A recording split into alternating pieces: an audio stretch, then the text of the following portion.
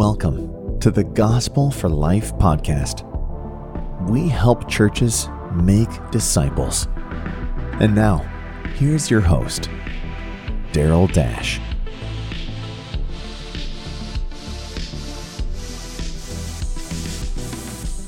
Well, welcome back to the podcast. My name is Daryl Dash, and today I want to talk to you about building a rule of life. Now, a lot of you might have never heard of a rule of life. I tend to get two reactions when I talk to people about what a rule of life even looks like. And the first reaction is this: what in the world are you talking about? A rule of life is something that's been around for a long time, but it's something that might not be part of the tradition that you belong to. And the other thing I hear is it sounds super complicated. I don't even know where to begin in building a rule of life. Through my new book, 8 Habits for Growth, I found as I've been working with people, when we get to the rule of life part, people get stuck. They get intimidated when they have a piece of paper in front of them and begin to think about the patterns and practices that they need to build into their lives. So today I want to explore that a little bit. And I want to think about a rule of life as a set of rhythms and relationships that fit your life so that you can love God and others well. And so it's almost like an owner's manual for you, recognizing that we need to customize the habits of a Christian life for our own unique circumstances and personalities. And somebody that I've appreciated as he writes about rules of life is Rusty McKie. Rusty McKie is a spiritual director, an author, speaker, and founder of Steadfast Ministries. And it's my privilege to talk to him today to try to get his wisdom on what a rule of life is and how it can help us. So Rusty, welcome to the podcast. Daryl, thank you so much for having me on today. Rusty, I've really appreciated your writing on what a rule of life can look like. Would you help us out by beginning to describe what a rule of life actually is?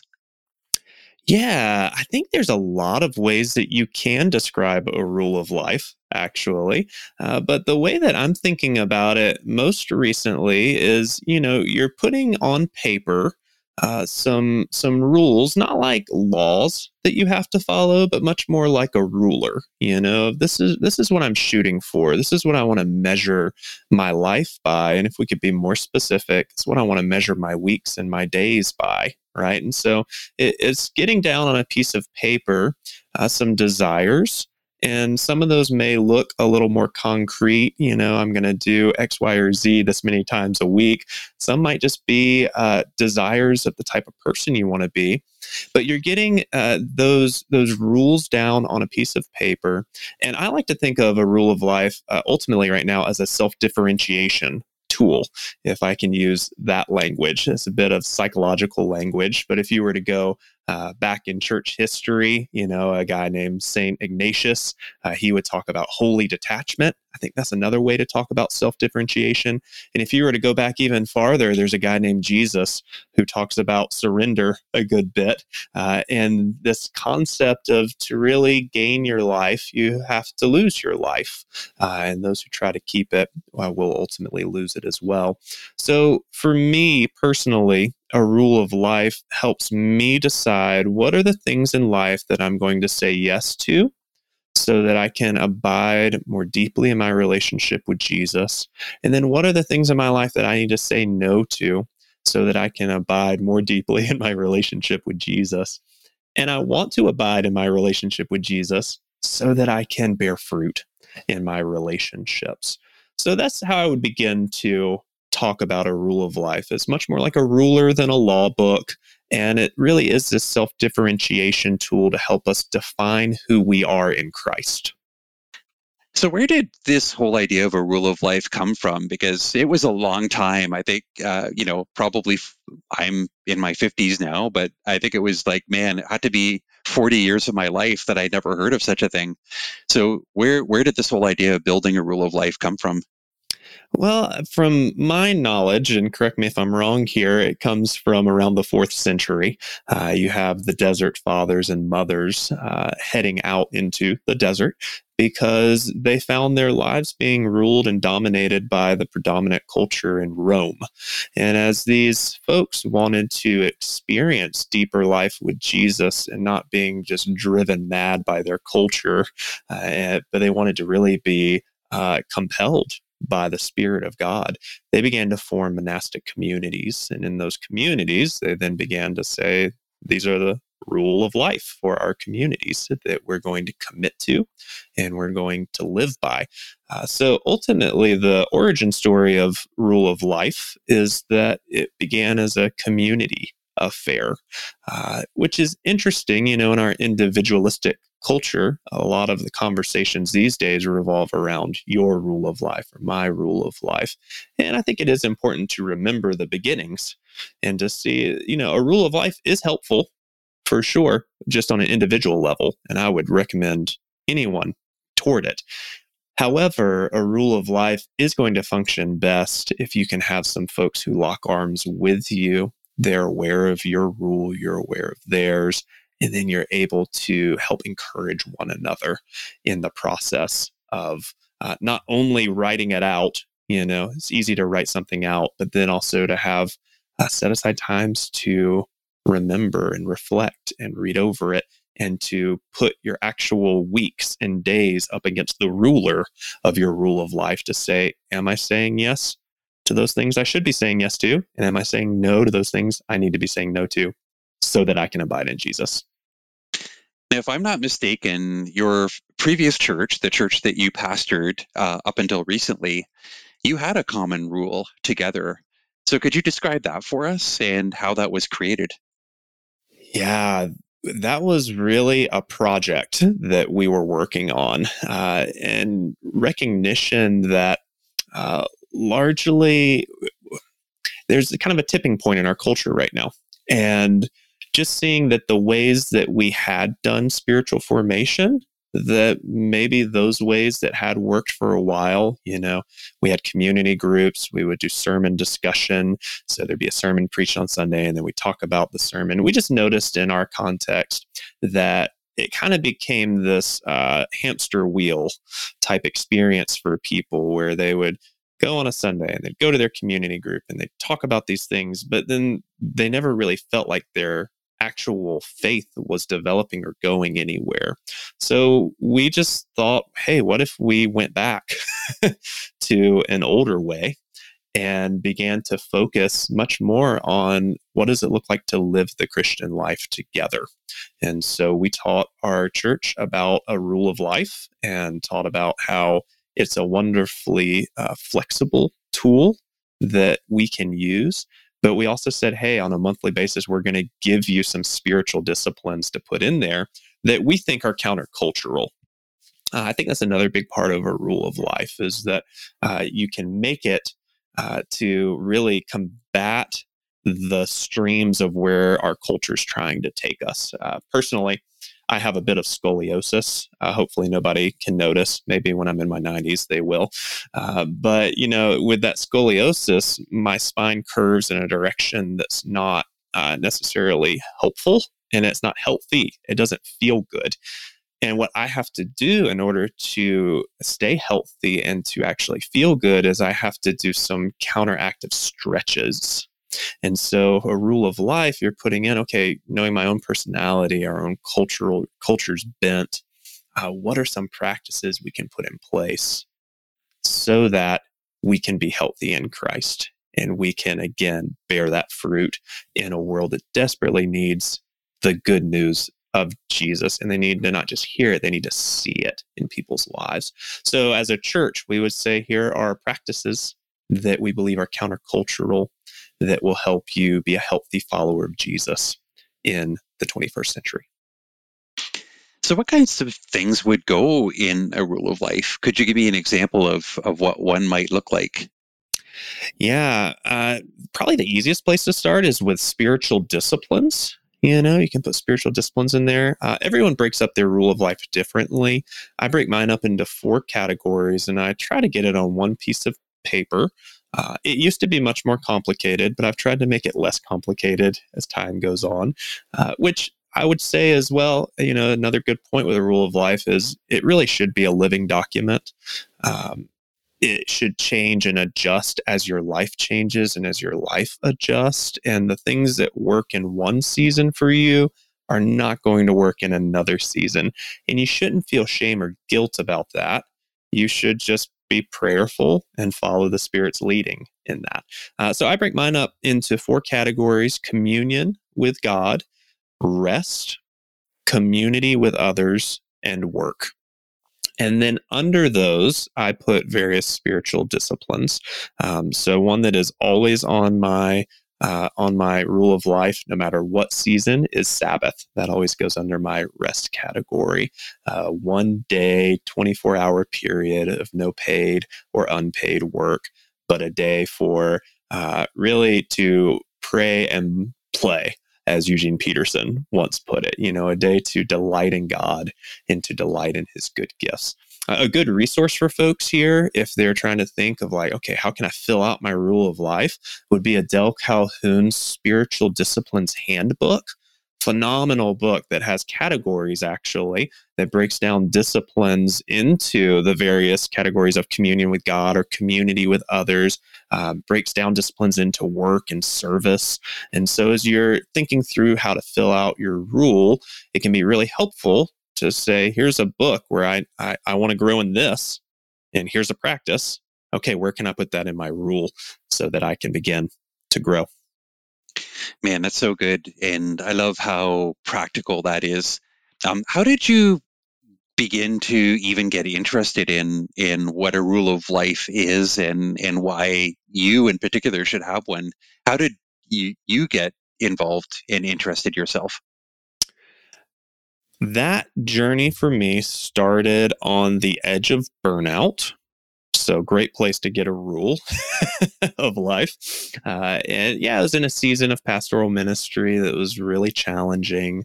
And not only was pastoring the church that I planted challenging, but on top of that, we as a family had just a lot of painful losses, a lot of death in our family.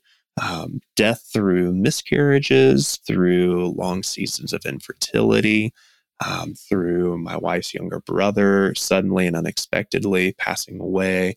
So just a lot of grief. I look back on that season, and the term that kind of summarizes it was compounded grief, and there's just so many little losses and big losses stacking on top of one another, and the demands of a young church plant that didn't allow us the time and the space to process them. And in that season, thankfully, my leadership team was gracious and encouraged me towards a sabbatical. So I was able to get a brief sabbatical where we could step away and really process our pain and our losses. And in that season, I read Pete Scazzero's Emotionally Healthy Leader. And in his book, he has the chapter on a rule of life. And I just thought, wow, I've never heard about this before. And if I remember correctly from his book, he talks about this word for rule of life from the Latin comes from a trellis, and that really you're building a trellis that then allows your own abiding in Christ to grow and your life to grow and to flourish with Jesus. So that was my first introduction to a rule of life, and started doing one immediately. Again, like I said earlier, my initial, rule of life was very packed. It was very crowded. It was very achievement oriented, which I can tend to be. And over the years, as God has matured me, grown me, calmed me down a little bit, my rule of life has also shrunk and has grown down. It's grown to be much smaller than it once was. So it's a wonderful tool that's very flexible. I would not necessarily recommend you look at someone else's rule of life to build out your own. That's not necessarily a good place to start, in my opinion. Yeah, that's good advice. I love how it's really changed in your life, and how you've, like you say, it's a living document. So probably your rule of life is very different than your initial rule of life. Way And different, Daryl. yeah. And correct me if I'm wrong. It sounds like, I think when people hear of a rule of life, at first they might have this, as you say, that when they think of rule, they might think of something like, oh man, it's obligation. And I get the sense for you, it's not something that weighs you down, but it's something that actually frees you. So that almost like the opposite of what you would expect. A rule might feel like it's going to be restrictive, and yet what I hear you saying is your rule of life leads to greater freedom. So could you talk about that? How does your rule of life actually not just become like, oh man, another list of ways that I'm failing or not measuring up, but Yeah. actually a guide to really flourishing in your life and living the abundant life? Yeah, I think that's a fair observation, Daryl. And that's not to say that I haven't had seasons where my rule did feel like an obligation to tackle and to just, the drudgery of knocking out these tasks. However, I think pretty early on, I just realized if I'm starting to feel that way about my rule of life, then I'm doing it wrong. A rule of life primarily for me is about relationship. It's about my relationship with Jesus. It's about my relationship with others. And my relationship with Jesus is life-giving. And my relationship with others should be life-giving. And so with that, if my rule becomes, a point of, oh, I don't want to pull it out and look at it because I'm going to feel shame or guilt over not doing it, I'm just at the point now where it's like, if I'm feeling that, then it's time to rework my rule of life. That's not necessarily, challenging emotions for me to dwell in. It's more of here's the check the engine light on your car that's saying, well, it's probably just time to rewrite it because something in my season has changed, which is now impacting my soul as I interact with my rule of life. And so, yeah, I definitely try to keep it kind of front forward facing towards joy and towards life. I think also going back to the idea of a rule as a self-differentiation tool, like it really does force you to say, what do I want? What do I want out of life? And with that, it really forces you to say, okay, if I really want these things, then what do I need to be saying yes to with my time? What do I need to be saying no to? Saying no is harder for some than it is for others. It's definitely been a journey for me to learn how to say no. But honestly, a rule of life is pretty liberating in that regard. As I plan out my weeks, I'm looking at my rule of life first, and it's helping me look and really prioritize what I value and say, nope, that doesn't line up with my rule. And in fact, saying yes to that is going to be counterproductive towards my abiding in Jesus and my loving of my neighbor. So I'm going to say no. Rusty, I know that you're in the middle of a fairly significant transition in your life. You've just stepped down as pastor of a church that you planted, and you're moving. You founded Steadfast Ministries, and I know that any period of transition is full of stress. Even good stress it's still stress, right? How have you found your rule of life has helped you through this period of transition? Or maybe it hasn't, but if it has, how has it helped you? Yeah, I would certainly agree with everything that you just said. Transitions are really challenging. And I don't know if I or most of us really do transitions well. I think embedded within transition is loss. So I think that's part of why we struggle with transition. Even if it's a good transition, like in our circumstance, we were able to transition from the church I started with really positive relationships. We were practically sent by our church to this new ministry. I'm still very close with the leaders of the church that I started. So, looking at it at a glance, it's like all of that is wonderful and good. And it's still sad because it's a decade of my wife's life that we've invested in this church that we care about deeply still to this day. And so even though we're excited for what God's leading us into with this new ministry, there is loss. So I say all that to say that I have seen that play out in my rule of life, specifically with, okay, it's another time for adjustment from my rule. And whereas, I can have this propensity to do more and to be really productive, I've actually pared my rule of life way down in this season in order to create space. So a lot of the things on my rule of life are more geared towards practices that are going to slow me down and give me space to actually digest this transition and all of the multitude of emotions that come along with it. So it's been very helpful, but I don't think my rule of life would have been helpful if I had given myself the expectation that I need to keep on plugging along in the same way that I did before. It's interesting. I try to read my rule of life fairly regularly as a living document, and I was transferring it into a new journal the other day and thinking, this is really good stuff. Like, I should really do this.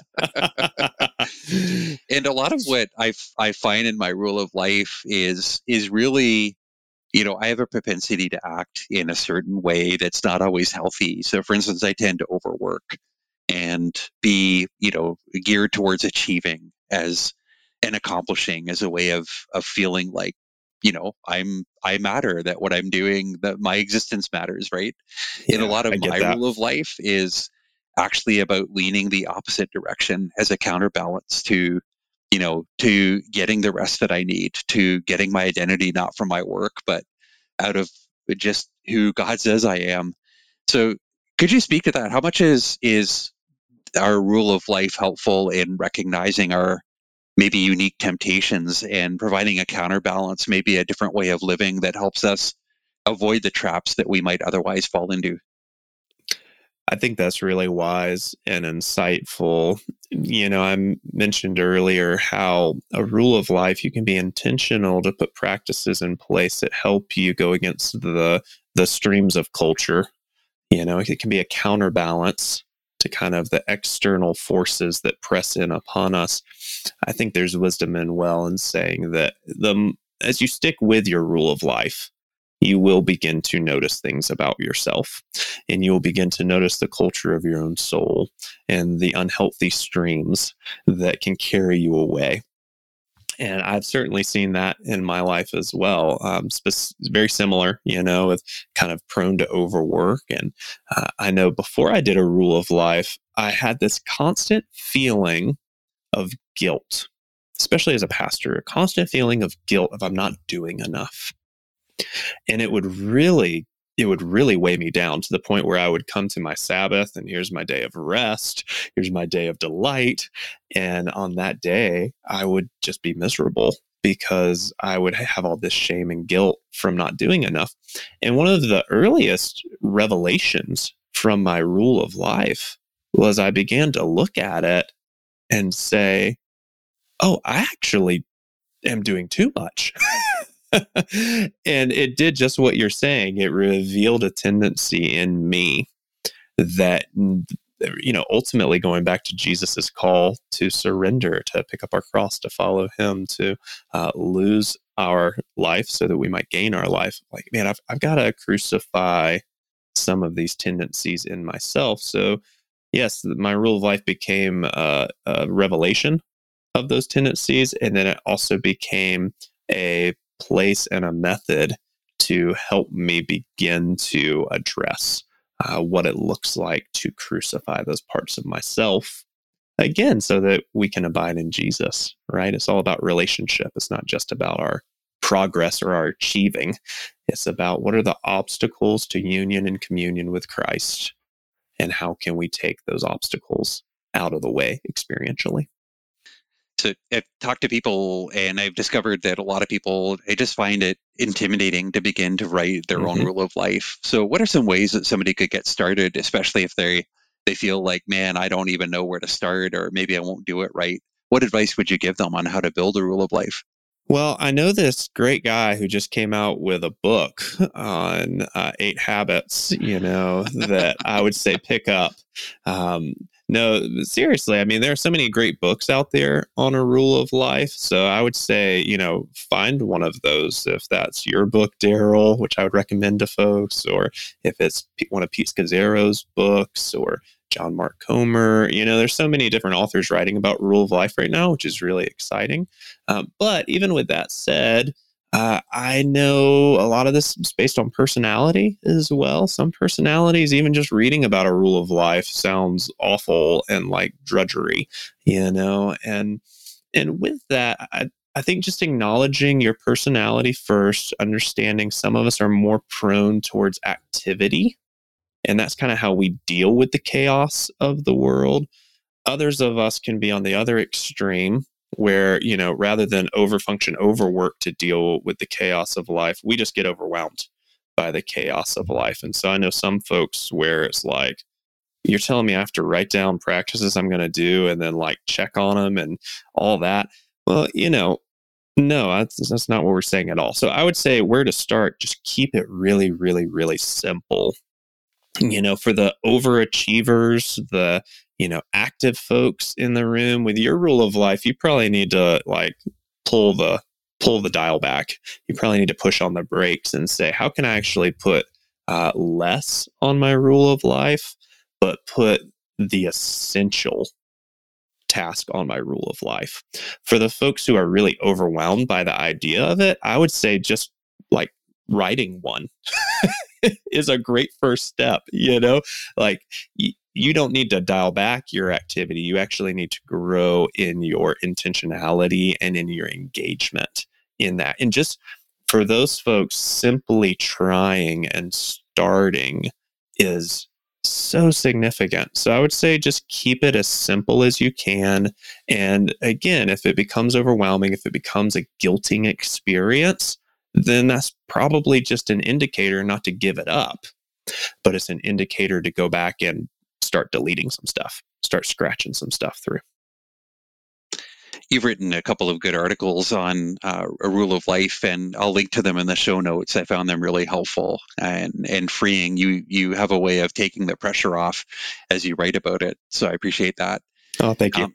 Rusty, I want to ask you a couple personal questions if I can. Yeah. What are you learning recently in your life? Well, you mentioned earlier that we're in a bit of a season of transition.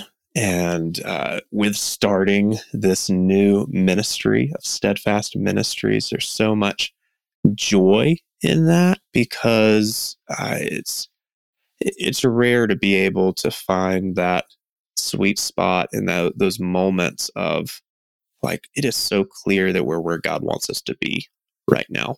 So there's such a sweetness and a goodness and a joy and enjoyment to that.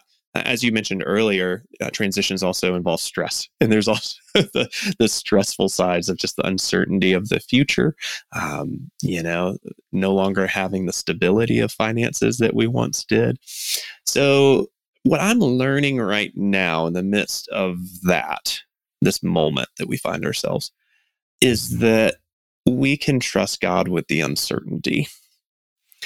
And I think I've spent so much of my life trying to figure out the future or plan for the future or anticipate everything so that, the future can be secure.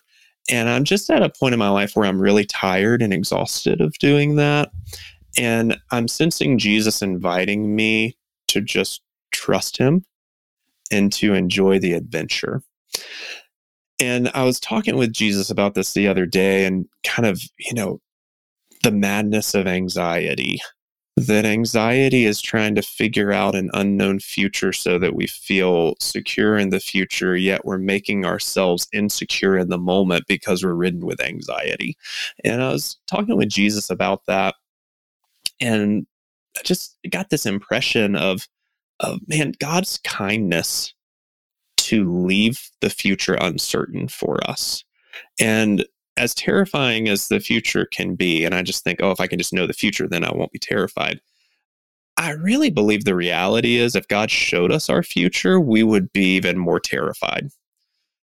And God's goodness and his kindness. So this is what I'm learning. God's goodness and kindness to withhold certain information from us until the appropriate time.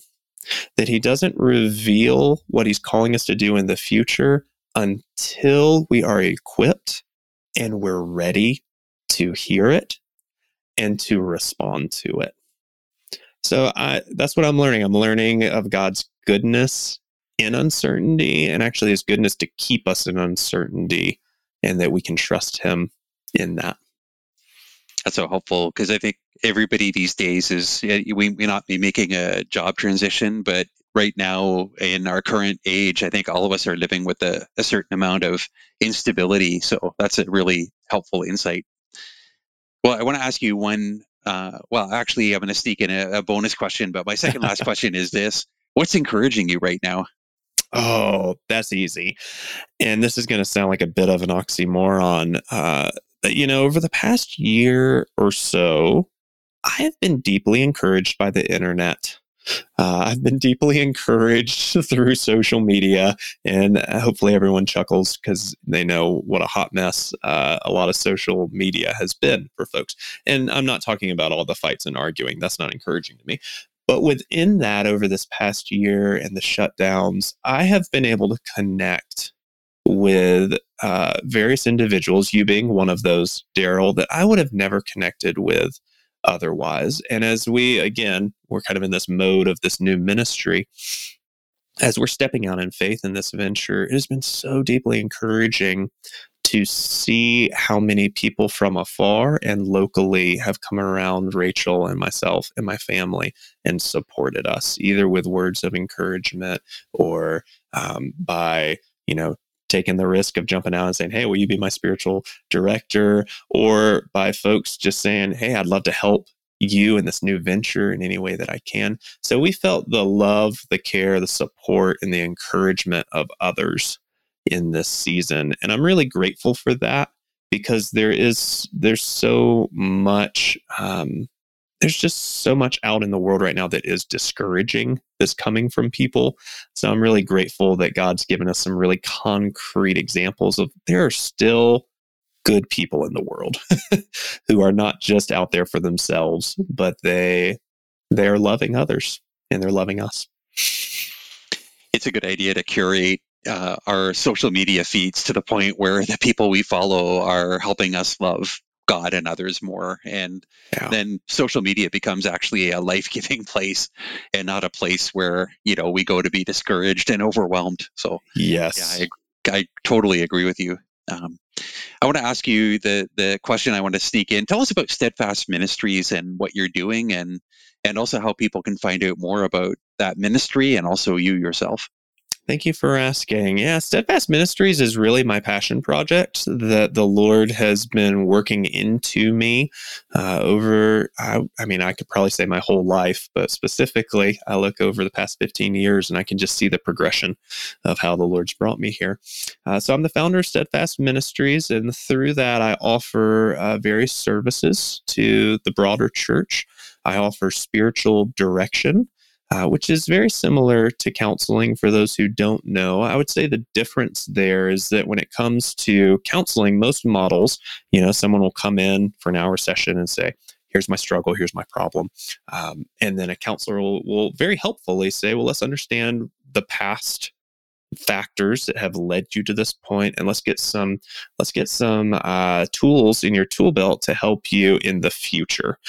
So when it comes to spiritual direction, though, you're not so much focused on the past or the present or the past or the future. You're more so focused on the present moment.